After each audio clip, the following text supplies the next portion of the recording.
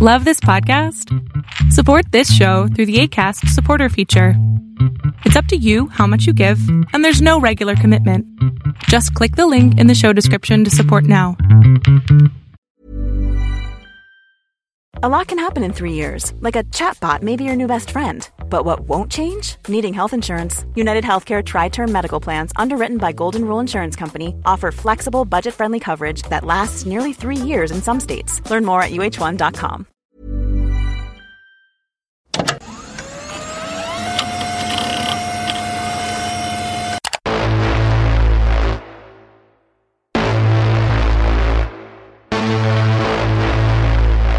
People live in a world of their own making. Frankly, that seems to be the problem. Welcome to Angry Planet.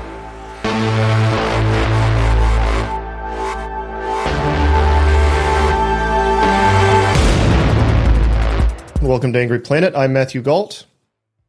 And I'm Jason Fields. I must warn you, audience, I have done little to no preparation for this episode because I've been so deeply invested in the story that we're going to be talking about today. I did some reporting on it, but not nearly as much as our guest, Eric Toller of Bellingcat, also doing some writing for the New York Times. We're going to be talking about the Discord leaks today. Eric, thank you so much for coming on to the show and walking us through this. Sure. Happy to be on. Thanks for having me. So the first and most important question I have for you is, are you now or have you ever been a member of the Something Awful forums? A long time ago, yeah, when I was trying to think I think 2003 or 4, I think I had an account. I can't remember exactly when. I remember I got the account when I bought I was 14 or 15. Hold on. I'm 34 now, so let me do my reverse math in my head. 2004 minus 1988. 16 then. Okay, right. So I was 16. When I was 16, I remember I bought this computer case from some guy and it broke on its way over. And he didn't have money to give me a full refund because he'd already spent most of it because he packed it really badly. So he gave me a partial refund and then gifted me an account on the Something Awful forums. It was like his way of like compensating me for his very poorly packed computer case when I was building my first computer when I was 16. So yeah, I haven't been on there in years and years and years and years and years. But when I was like 16, I had an account. Yeah. Did you? Well, hold on. Now, sorry, go ahead. No, I mean, we don't actually call this the Inside Baseball podcast. No, I'm going to explain why this is important. I'm going to get there. And what it is. Yes. Oh, fantastic. I promise. I assume there's a segue to something with there's that. There's a segue to something here. All right. But audience, keep in your mind the Something Awful forums as we move forward in this lovely discussion. So let's do some very basics. Let's back way up. What happened a couple weeks ago in a Discord forum that became national news and led to the arrest of a 21-year-old Air National Guardsman?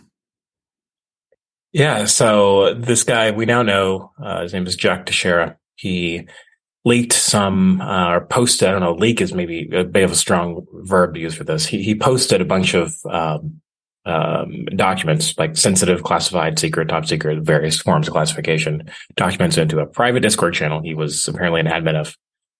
We knew about these because they eventually made their way onto Telegram, and to a lesser degree 4chan, and April 5th is when they're posted. And then on the 6th, the following day, the New York Times reported that the Pentagon is opening up an investigation into this stuff. There's only, at that point, 7 documents between the 4chan and Telegram that we knew about. But if you kind of trace back eventually to the, ground zero of this tiny little Discord server that Jack was admin of, there were hundreds and hundreds of them posted. And then of those hundreds, probably like 300-400, of those, 107 of them got posted into a larger Discord server that was semi-public at the time. What are we talking about when we talk about government documents? What's in these? Most of them are pretty boring. So I think I have 80-ish of them. I don't have all of them. I think I have 80-ish of them. A few of them are pretty fascinating. But they've been, all the juicy stuff has basically been reported already between, the AP, New York Times, Washington Post, everybody else. So there's stuff about there's some signals intelligence, intercepts. Like there's one about how Mossad was organizing anti-government protests in Israel. So that's obviously pretty interesting. stuff about a lot about different kind of intrigues around different countries shipping arms to Ukraine/Russia, and in the U.S.'s attempt to either facilitate or disrupt that. And a lot of stuff about the war in Ukraine in particular, like tactical information around movements in Bakhmut and Kharkiv and Kherson and the south, by Crimea and stuff like that. Like ammo replenishment schedules, a lot of stuff that is interesting if you're like, Rob Lee or Michael Kaufman, like the guys who do like this like intense analysis of the war. But for the vast majority of people on Earth, they don't really care that much. It's kind of like tactical strategic information. And also a lot of stuff that's just like basically already known, like basically just like reporting media reports of like that is, if you just Google, you'd find the exact same information that's in a lot of these documents. I just wanted to know how up to date current these documents are. Mm-hmm. I mean, are they last week's, were they hot off the press when everybody found them or what? Yeah. So the most recent document, I think, is from March 1st. And so I think they go back to October. I think it's the first ones that were put in this Discord server. And almost all the ones that we have seen have been like revealed in documents and all, and reporting mostly from February and March. Because the last public leak of these documents was on March 1st and 2nd. And that's the most recent documents. And there's nothing I haven't seen anything that post dates March 1st. And this was initially he was hand transcribing things and then taking photographs of them, right? Yeah, when he first started posting these in October in his private Discord channel with his buddies, like there's like 20, 30 active members in the group, he was handwriting them like half an hour per document, just like writing. But his audience is mostly just like a bunch of like teenagers on Discord, so they didn't they just want a TLDR of it, right? They didn't want to read the whole thing because there's like a big wall of text. And after a couple months, I think in December or January, he got annoyed with the other people in the server because they weren't paying attention to his, highly classified documents he was transcribing. And then he just started posting them, like photos of them, because, the photos are easy to read. There's like little graphics and maps and easy to follow, and is a little bit more, consumable for his audience, I guess you could say. Did you know what Discord was, Jason, before this? Thanks to you, Matthew. I actually did know what Discord was. But do you think it'd be useful to explain? Oh, I do. I do. I was just curious. I assume, are your kids in it? I assume that they have gaming groups in Discord, right? I actually have kids who go out and play. Oh, it's that's actually weird. Quite disappointing. Weird. They're on sports teams and play frisbee, stuff like that. More information than you needed, but.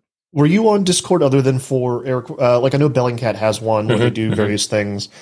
But like socially, were you on Discord? Or are you a Discord user beyond your use of it in work? I've looked around it before. I'm about one generation too old. So I'm 34. Okay. So I'm about one generation too old for this.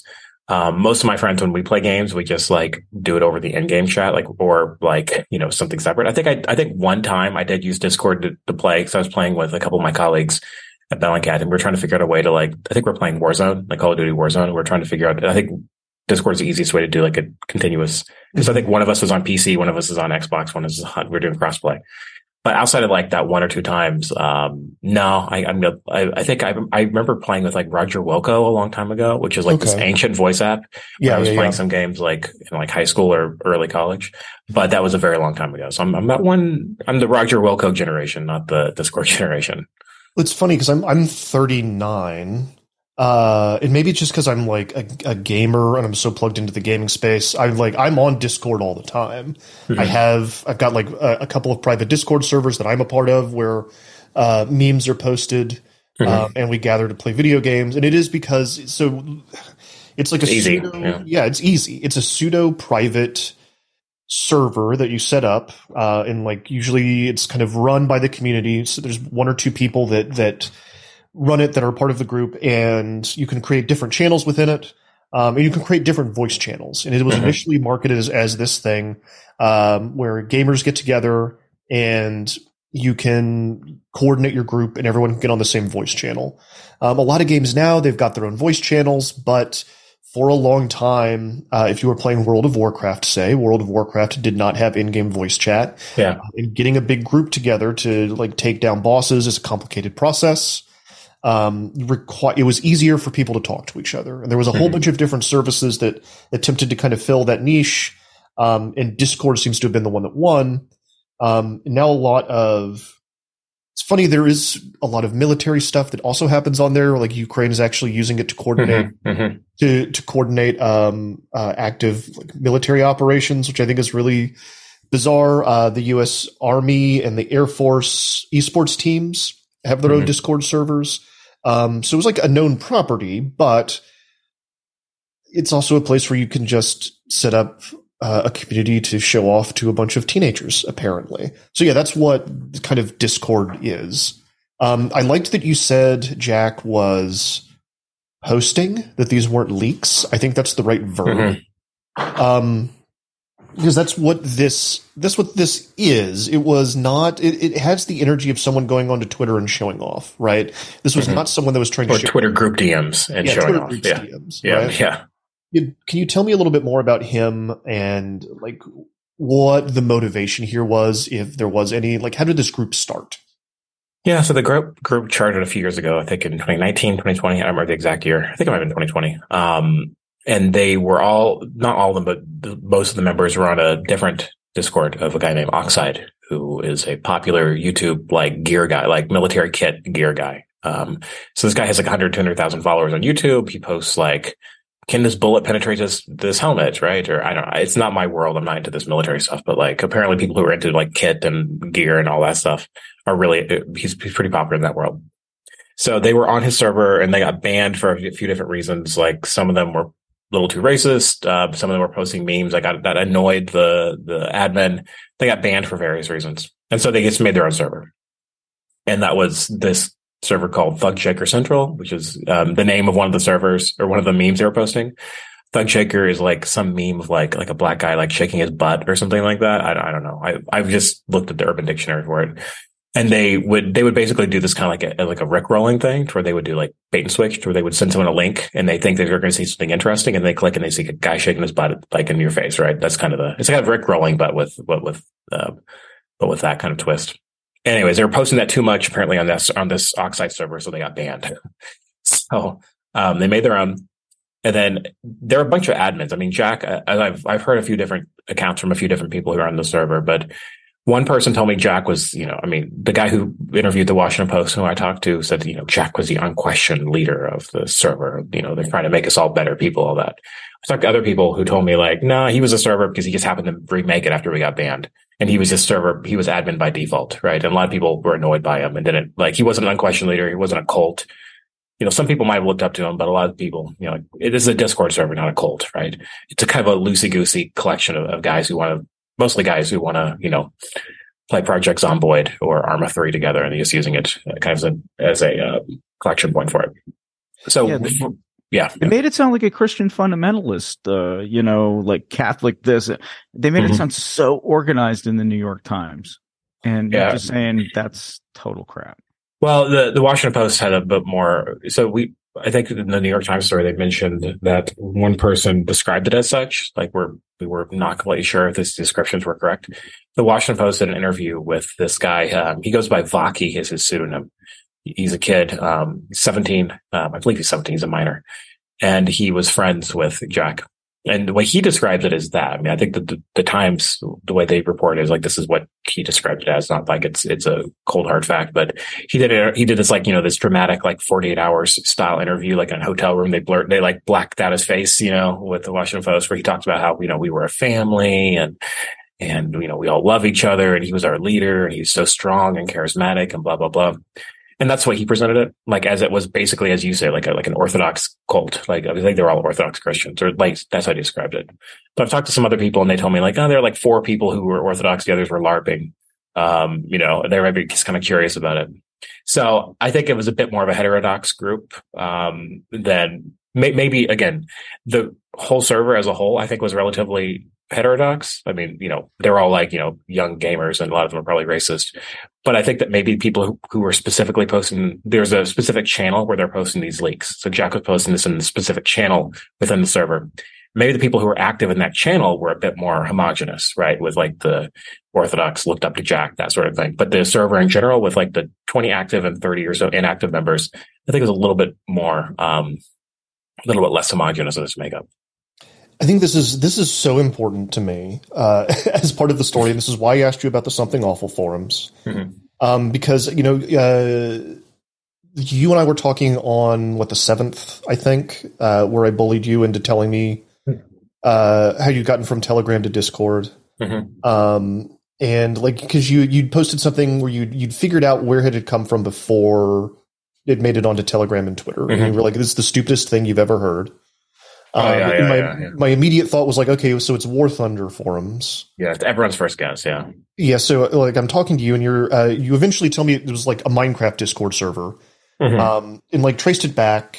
And when I started seeing the kind of people in Discord that were posting and what these communities were like, I instantly knew I knew what this guy was going to be like before we found him. He was going to be like a Something Awful forum poster, circa 1999 to 2006.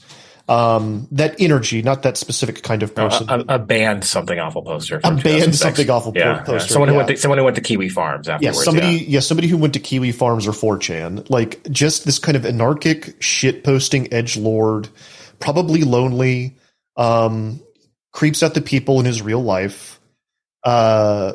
The kind of guy that I had a friend like this when I was growing up, who would mail order books about how to be a ninja and buy shurikens at the mall.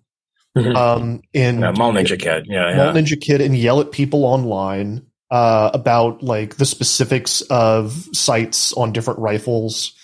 And was vaguely racist, posting edgy memes that were attention grabbing racist. Attention grabbing versus actually racist. Well, I mean, it's still racist. Ironic, of course, yeah. It's different shades, But a shit poster, that's, and it's wild to me because we're talking about, I think in sum total 300 photographs. I know you said you've seen 84, or 80-ish, 80 or so. There were 100. Yeah, so the numbers of them are 3-4-ish hundred were posted in the Thug Shaker, the original server. Of those, 107 were posted into a larger server, and then a majority of those have been seen because these were deleted pretty quickly after they're discovered. I don't think they've all been recovered, but the majority of those have been seen by journalists and analysts and all that. So, in the wake of this, it's a big leak, it's a gigantic leak, and I want to get into how that all happened here in a second. But as process and journalism observation, and then question for you. I've noticed in the wake of this, everyone kind of projecting their own thoughts about Jack onto him. So we've got the kind of the more mainstream side of the New York Times, the Washington Post. Some of my own colleagues at Vice have written about it this way, where this was a red-pilled MAGA chud kid. Kind of ideologically driven, and he had this cult of personality with the 4 dudes in the one subsection of the Thug Savior Central channel. And then the other side, I'm seeing this kind of Intercept, Matt Taibbi, Glenn Greenwald view, where he is, a brave leaker sharing secrets about the American war machine and was anti-war. There's even less indication that is true. Based on his posts and what we know. Why do you think that these narratives have erupted around this kid? Yeah, I mean, it's a bit of a Rorschach, whatever, some German word I can't say. Rorschach, test, right? Rorschach, the only reason I know Rorschach. is because of Watchmen. There you go. Okay, Rorschach test. Yeah, so you see what you want to see, right, with them. So when you look at just the raw data, you don't really read into it too much of what he actually did and what his closest friends / online confidants or whatever you said.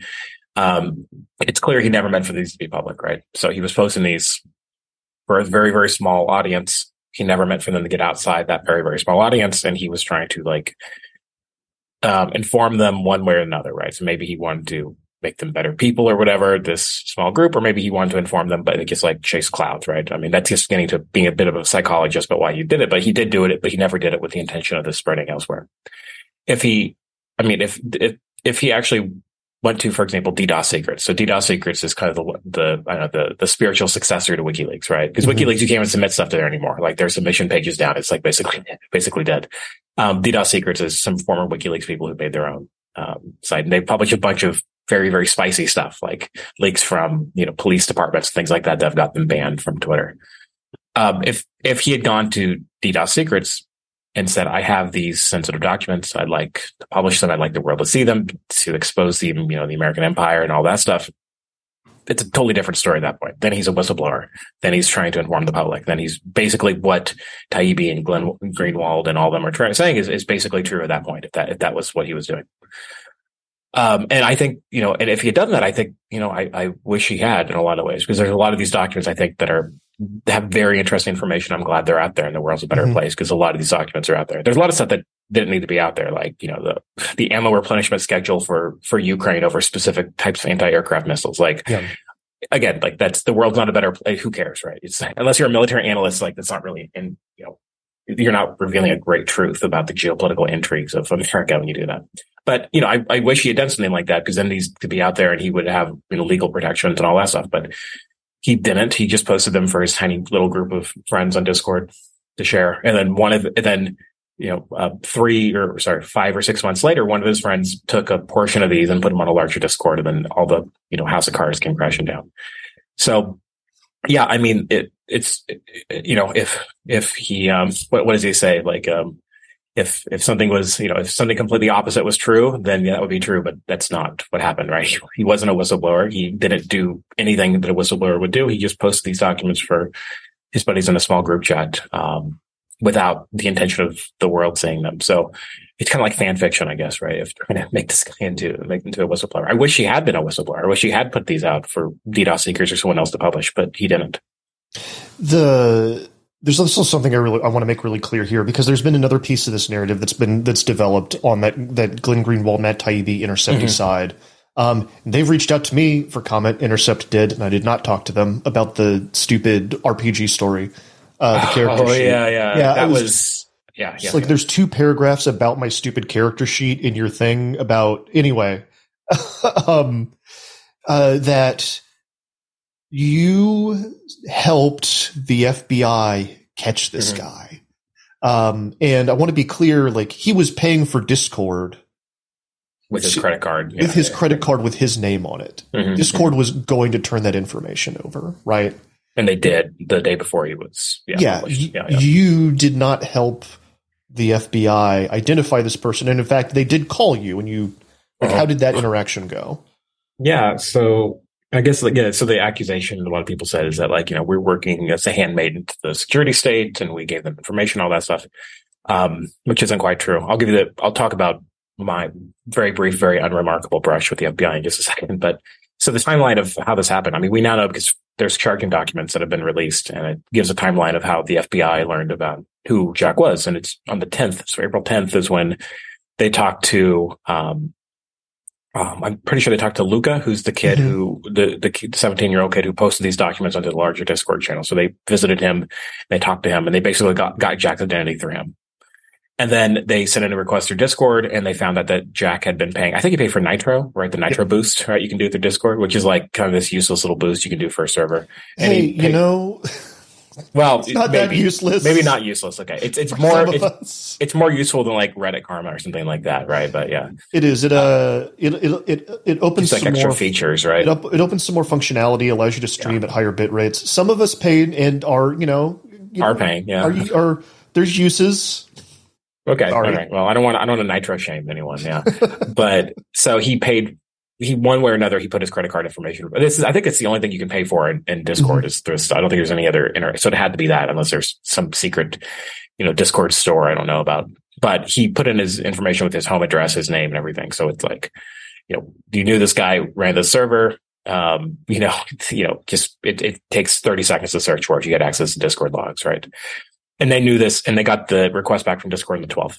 And so the New York Times published their story naming him on the 13th. And what happened was my temporary colleague, Haley, who was working on the story, after we kind of got an idea that this guy, Jack, maybe, we didn't know if he was a leaker or not. We just thought he was just a guy on the Thug Shaker server. Like we didn't, when we first, we were just trying to find other documents. That was because we posted a story on the 13th, the same day that we identified him. We also posted a source of new information from new leaked documents we got. So we were really just chasing leaked documents. And to get those leaked documents, we were chasing people on the server to talk to them. And one of the people that we identified turned out to be Jack.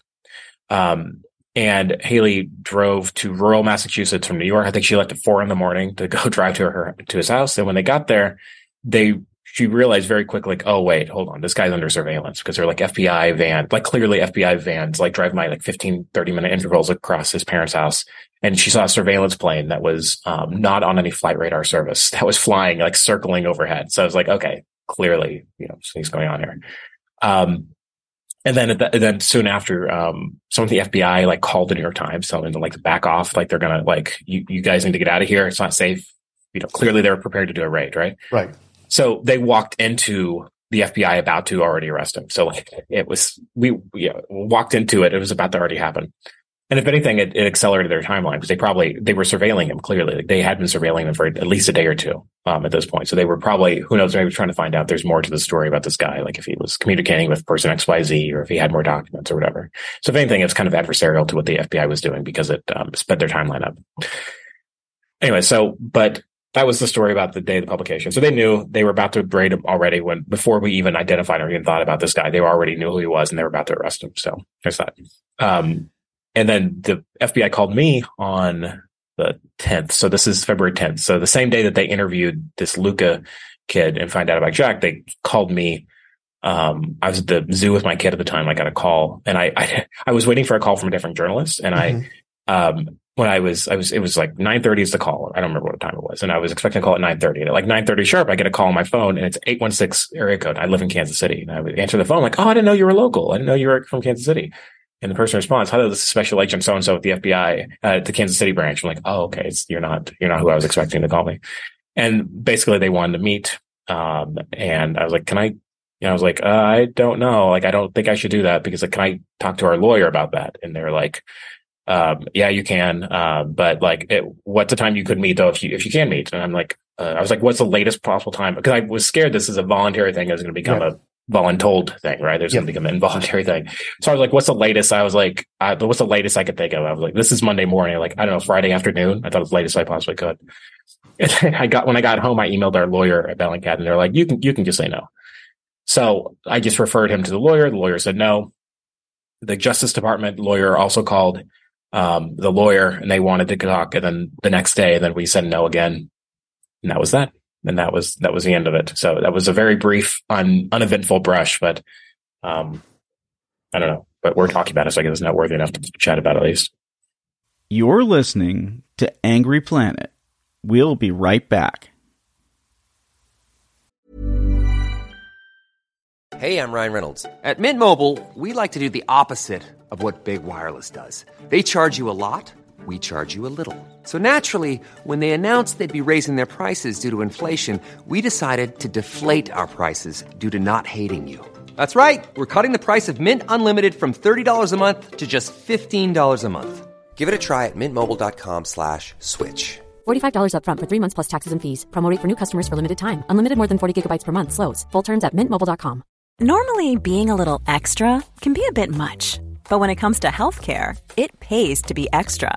And United Healthcare makes it easy with Health Protector Guard fixed indemnity insurance plans. Underwritten by Golden Rule Insurance Company, they supplement your primary plan, helping you manage out-of-pocket costs without the usual requirements and restrictions like deductibles and enrollment periods. So when it comes to covering your medical bills, you can feel good about being a little extra. Visit uh1.com to find the Health Protector Guard plan for you.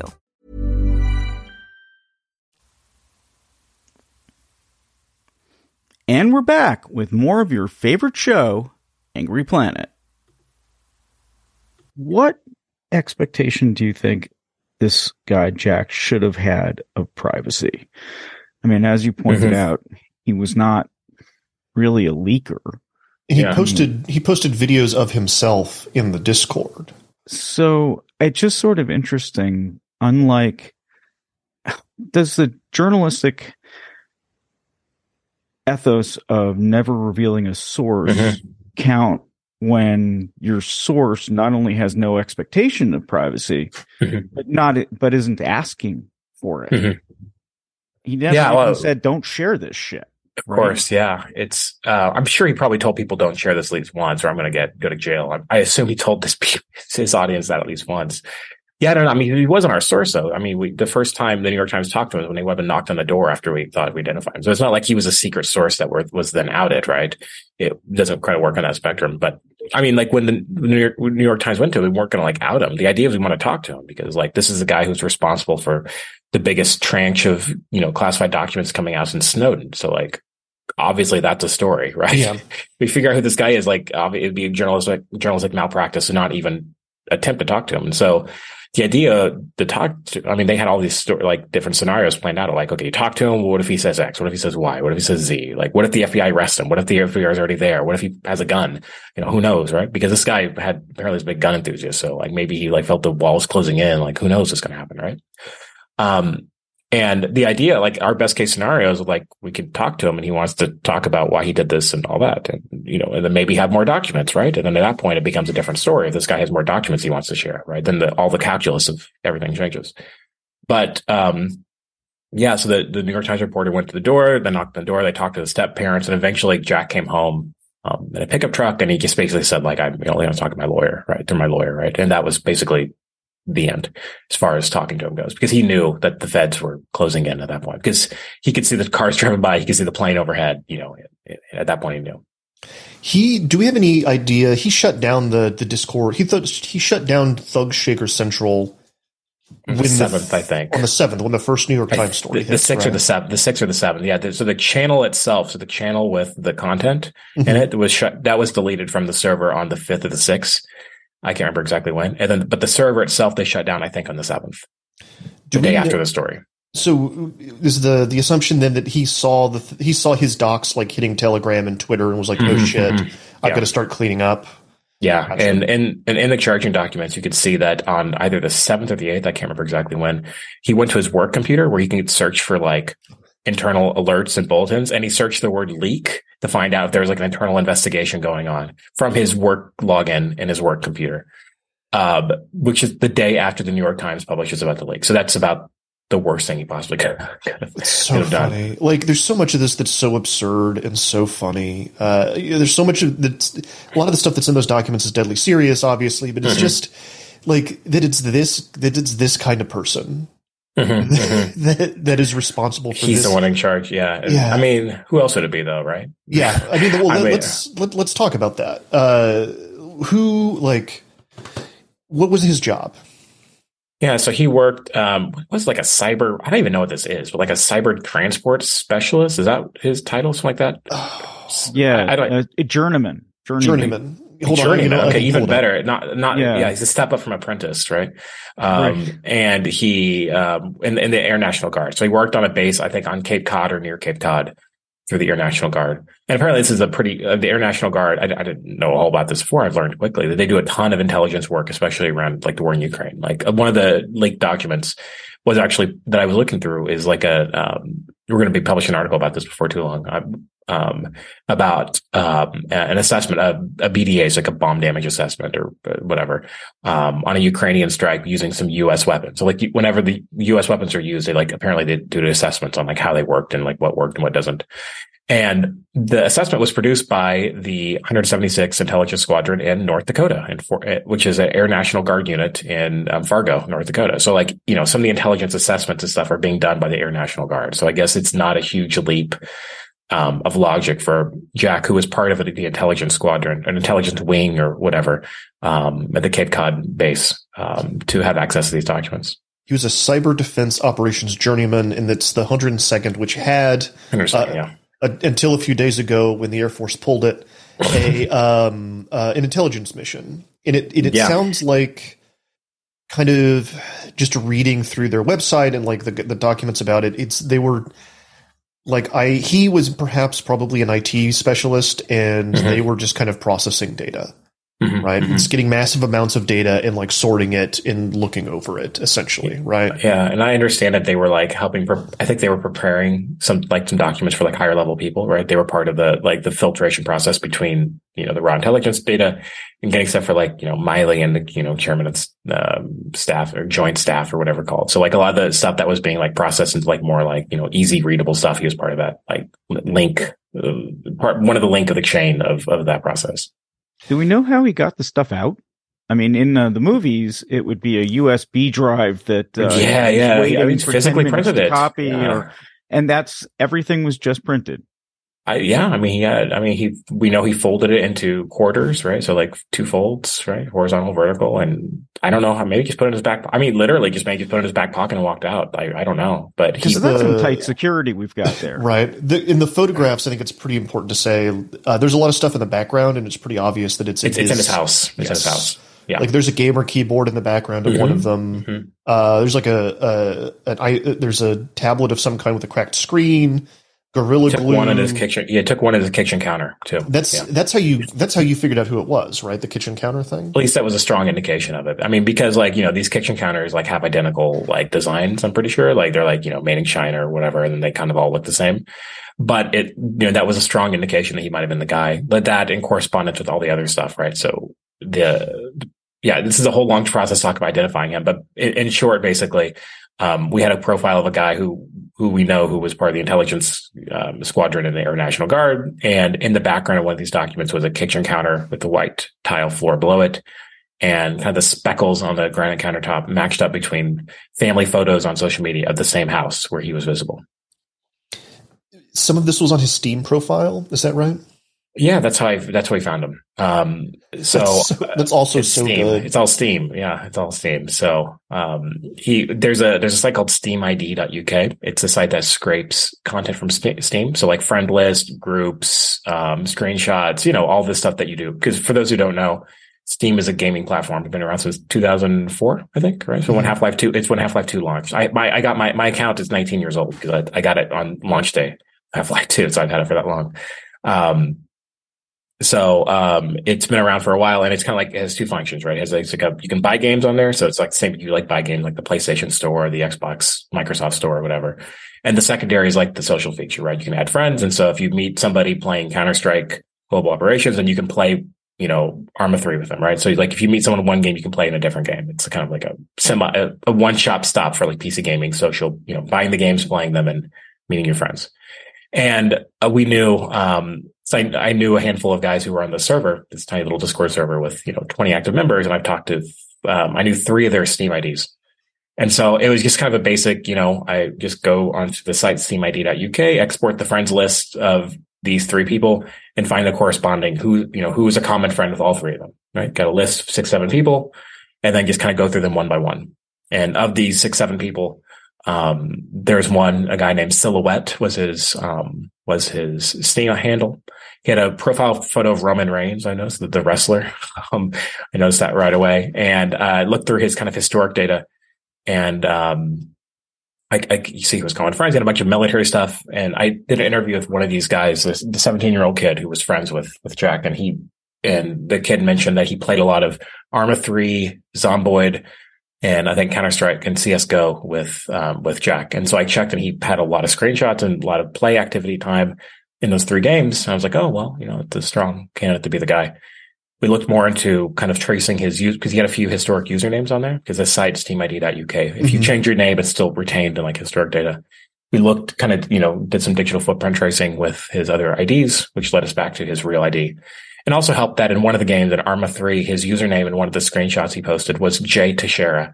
So that helped a lot to figure out who he was. Earlier you said, of course, it was going to be a guy like this. I know we've talked about it a little bit. Can you kind of elaborate on that? It feels like there was this time, and maybe you and I are kind of this era where you had to be a little tech savvy to get online, learn how to use all this stuff. The user interfaces, everything's become so easy now. It feels like the knowledge of the digital spaces has diminished a bit. The knowledge of how to hide yourself and not like post personal cringe online has diminished a little bit. What do you think's going on here that a 21-year-old National Guardsman gets access to this kind of stuff and doesn't know better than to not fucking post it in a way that's going to get him caught? I mean, like, I kind of understand it was dumb, obviously, goes without saying, right? But like, it was kind of an intimate setting for him because like everyone keeps on going like, oh, it's a Discord chat. But like, think of it in different terms. Think of it as like a WhatsApp group, right? Think of it as like a private WhatsApp or Signal group or something like that. Or like it's a group Facebook chat. It's a group chat. Yeah. So group instead chat. of thinking of it as like a Discord channel, because Discords can be public or private, think of it as a group chat, because this is basically like a slightly more structured, it's like the vibes of IRC, but with the structure of Slack is kind of how it's set up, right? So, think of, again, it was kind of a more intimate setting, and even within it, the channel that he was posting in was smaller than the bigger group, because not everyone in the channel and the server was active in the channel, because this channel is a subset of the server. So maybe he just felt like it was just a bit more of like a small intimate group, and like, my friends won't betray me or be stupid enough to post this. But again, he was posting a bunch of 17-year-olds, right? So like, he probably should have seen it coming. So yeah, I think. And also Discord is a very kind of anonymous-ish kind of a thing. Like you can like, on your Discord account, you can like link like, this is my Steam account. This is my Twitter account, all that. But like a lot of people don't do that, obviously. And I don't know, I kind of understand, at least, as much as I can get into the mind of a 21-year-old with it who's doing this, you're talking to people on voice chat all the time. It's a much more intimate setting, right? It's a little bit more like, the parasocial relationships you build with someone on Steam or on Discord are different than elsewhere, because you're on voice chat all the time and you're playing games hours and hours and hours every night. You're playing games on voice chat and talking to these people. It's a little bit different than just like your followers on Twitter or Instagram, where it's all a lot more distant, right? Even if you're on group chat, it's a little more distant compared to like being on literal voice chat, like group party phone calls, for hours and hours, like almost every night. The relationships are a little bit tighter, right? A little bit more, or at least they perceive them to be a bit tighter than if you were just, your followers on Twitter or whatever. That makes so much sense to me. And when you talk about this setting being sort of smaller, I wonder, would Jack Disher actually want this stuff to have gotten out? How would he feel about the Russians reading it? Would he felt like he betrayed his country? Or I'm just, trying to think about how stupid he is. Because I think honestly, we sort of agree that he's stupid. It seems. How smart were you when you were 21? Smarter than this, slightly, but smarter than this. Yeah, I don't know. Honestly, it's like I don't want to read too much what his like personal politics were, because there's been. I mean, who knows how even stable those were, right? Between year to year, month to month, because we may find him posting, something when he was 18, and he may completely change his mind by the time he's 20, and then again when he's 21, right? Because when you're that age, you change your mind a lot, right? So I don't want to read too much of what his politics were. But from what I have heard from people who knew him in real life, like his time in high school, is he wasn't a very pleasant person to be around, and he was not terribly, didn't have very good social skills in real life, as I say, and he definitely wasn't the most, didn't have the most egalitarian social views, towards race and things like that. My very like PC way of describing it.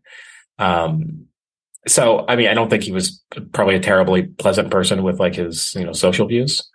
But I don't know how he felt about Russia. Like, I don't know, maybe he hated Russia. Maybe he loved Russia. I don't know. It's kind of, I can't really say about that. We do know that they had a sub-channel in that group called, what was it, Bear vs. Pig?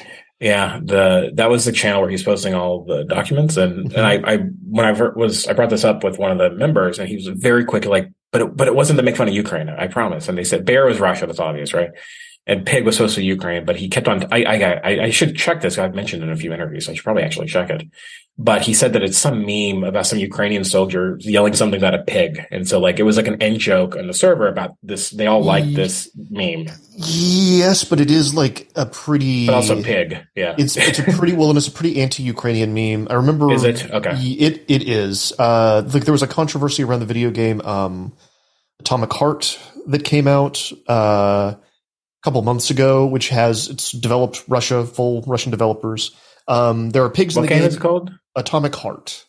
Atomic Heart. Yeah, Atomic yeah, Heart. Okay. Yeah, sure. Yeah. There are pigs in the game, and when you attack them with a melee weapon, it leaves a Z on them.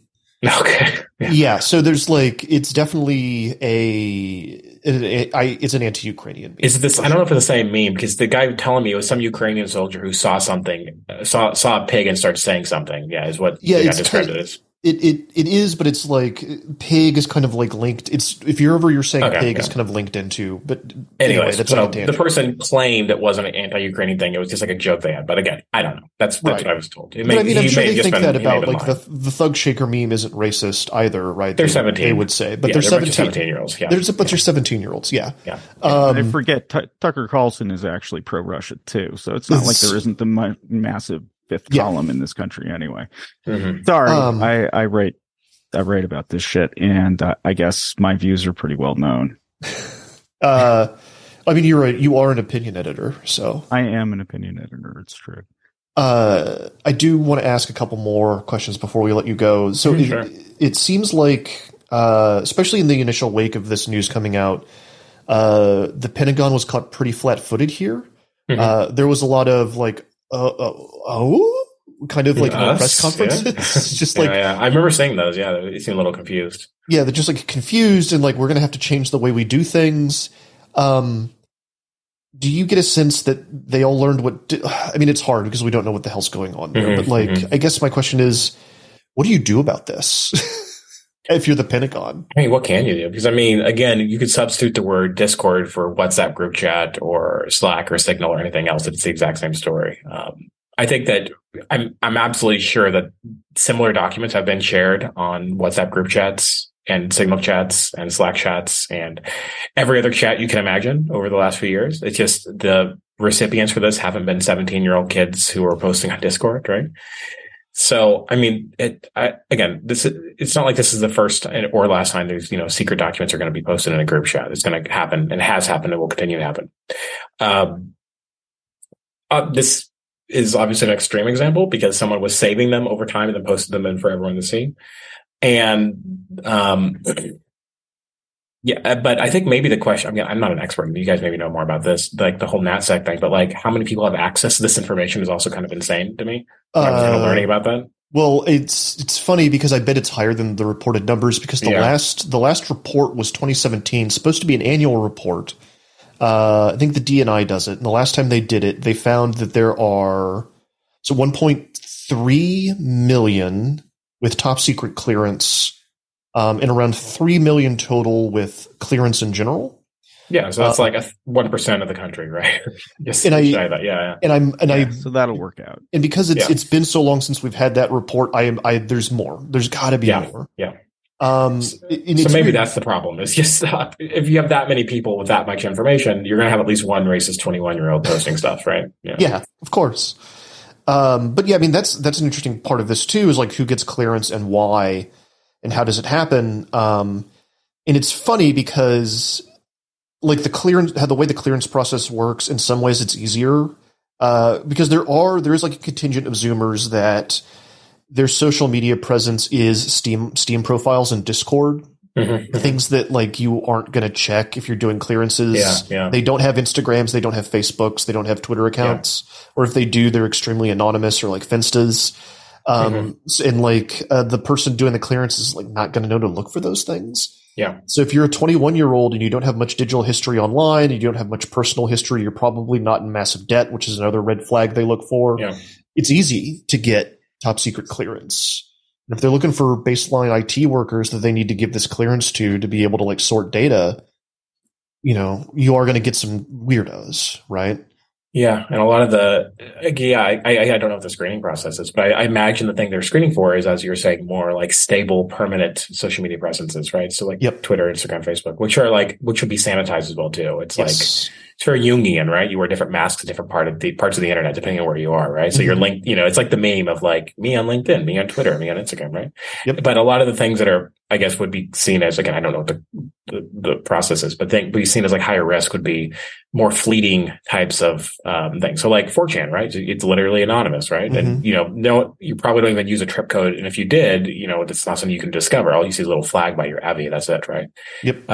So things like 4chan and Akun, which would be seen as like higher risk, I guess you could say. And then Discord, which again is like, it's you could have I could give you my Discord ID, but you can't see anything. Like if I gave you my Discord, it's not like you can see a list of channels that I'm in. There are servers I'm in. It doesn't work like that, especially private ones. So yeah, I mean, it's like, for example, like, I guess the early 2000s equivalent would be is like, I'm active in these IRC rooms, right? Which like is not really something you can search for. You can't like search a public record of IRC chats. Doesn't work like that. So this is, I guess, maybe a continual problem. Not, I guess the equivalent to that would be like, I don't know, going back to internet archaeology, right? Looking through all my Usenet posts versus my IRC chats. I guess it would be the 90s and the 90s version of this. See, now I'm imagining, watch this, Jason. I'm very happy with this. Now I'm imagining a world where, you're going in for your security clearance and you sit down and the interviewer sits across from you and says, all right, sir or madam, are you now or have you ever been a member of the Something Awful forums?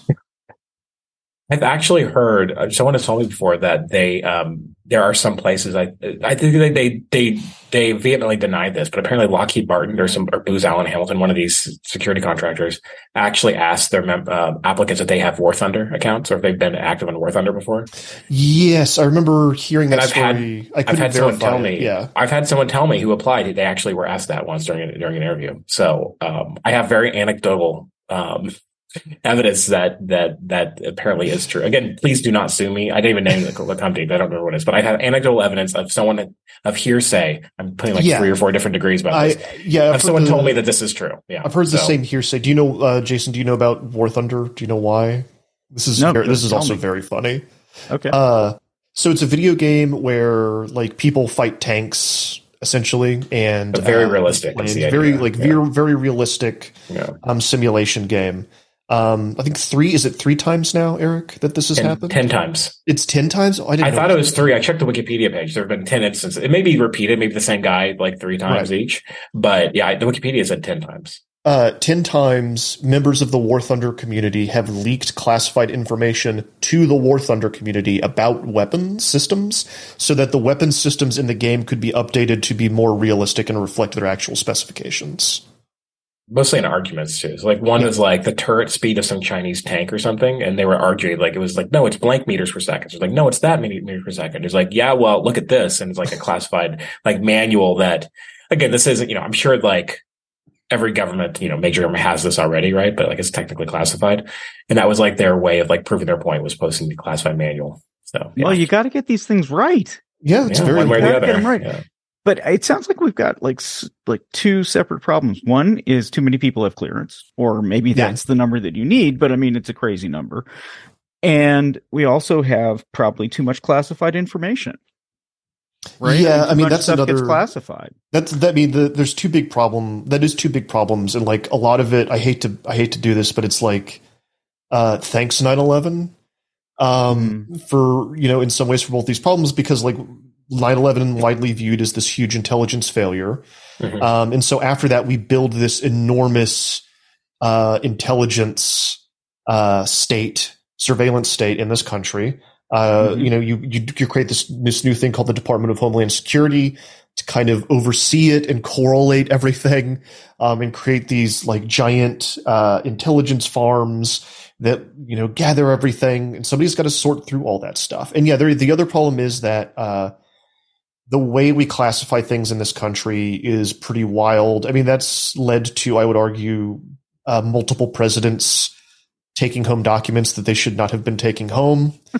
It's just like a lot of stuff gets classified, and you will have. I've talked to people where they're working in the Pentagon and they want to make sure that their memo gets seen, so they'll make that memo top secret just to give it like a little zhuzh before they send it out. It's like SEO gaming, right? Exactly. Or flag a priority email. Yeah. Has anyone ever, by the way, looked at something sooner because the email said priority? Or do you just put it in the trash like me? I mean, anymore, my email is just sludge, right? It's like 99% just garbage.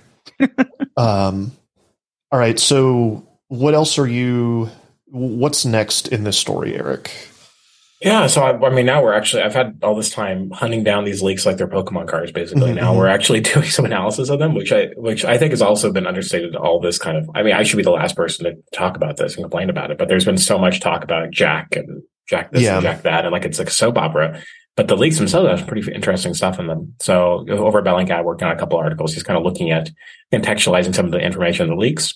Most of the big bombshells have been reported already by like big legacy media, but like from kind of a digital investigative perspective, there's some interesting little bits in here. You can kind of find more information and digging and contextual stuff. So more about the leaks themselves. Hopefully more of these will come. The Washington Post is doing a slow drip of new ones they have access to. So you'll see more from them. And there might be another story too about kind of the server itself and other members of it, kind of like, what was it really like? Because I mean, you heard kind of in the beginning of our talk, how like, I have 2 or 3 people I've talked to at a server, and there's conflicting accounts around like, the makeup of the server, what people thought, who was Jack? How did he act? How did people think about him? So I don't know, kind of eventually at some point, I don't know, maybe it probably won't be me, but somebody's going to write an oral history of Thug Shaker Central. It'll be out, and one day it'll be like the New York Magazine or Vanity Fair will put it out at some point. Eric Toller, thank you so much for coming on to Angry Planet and walking us through this. Sure. Thanks for having me.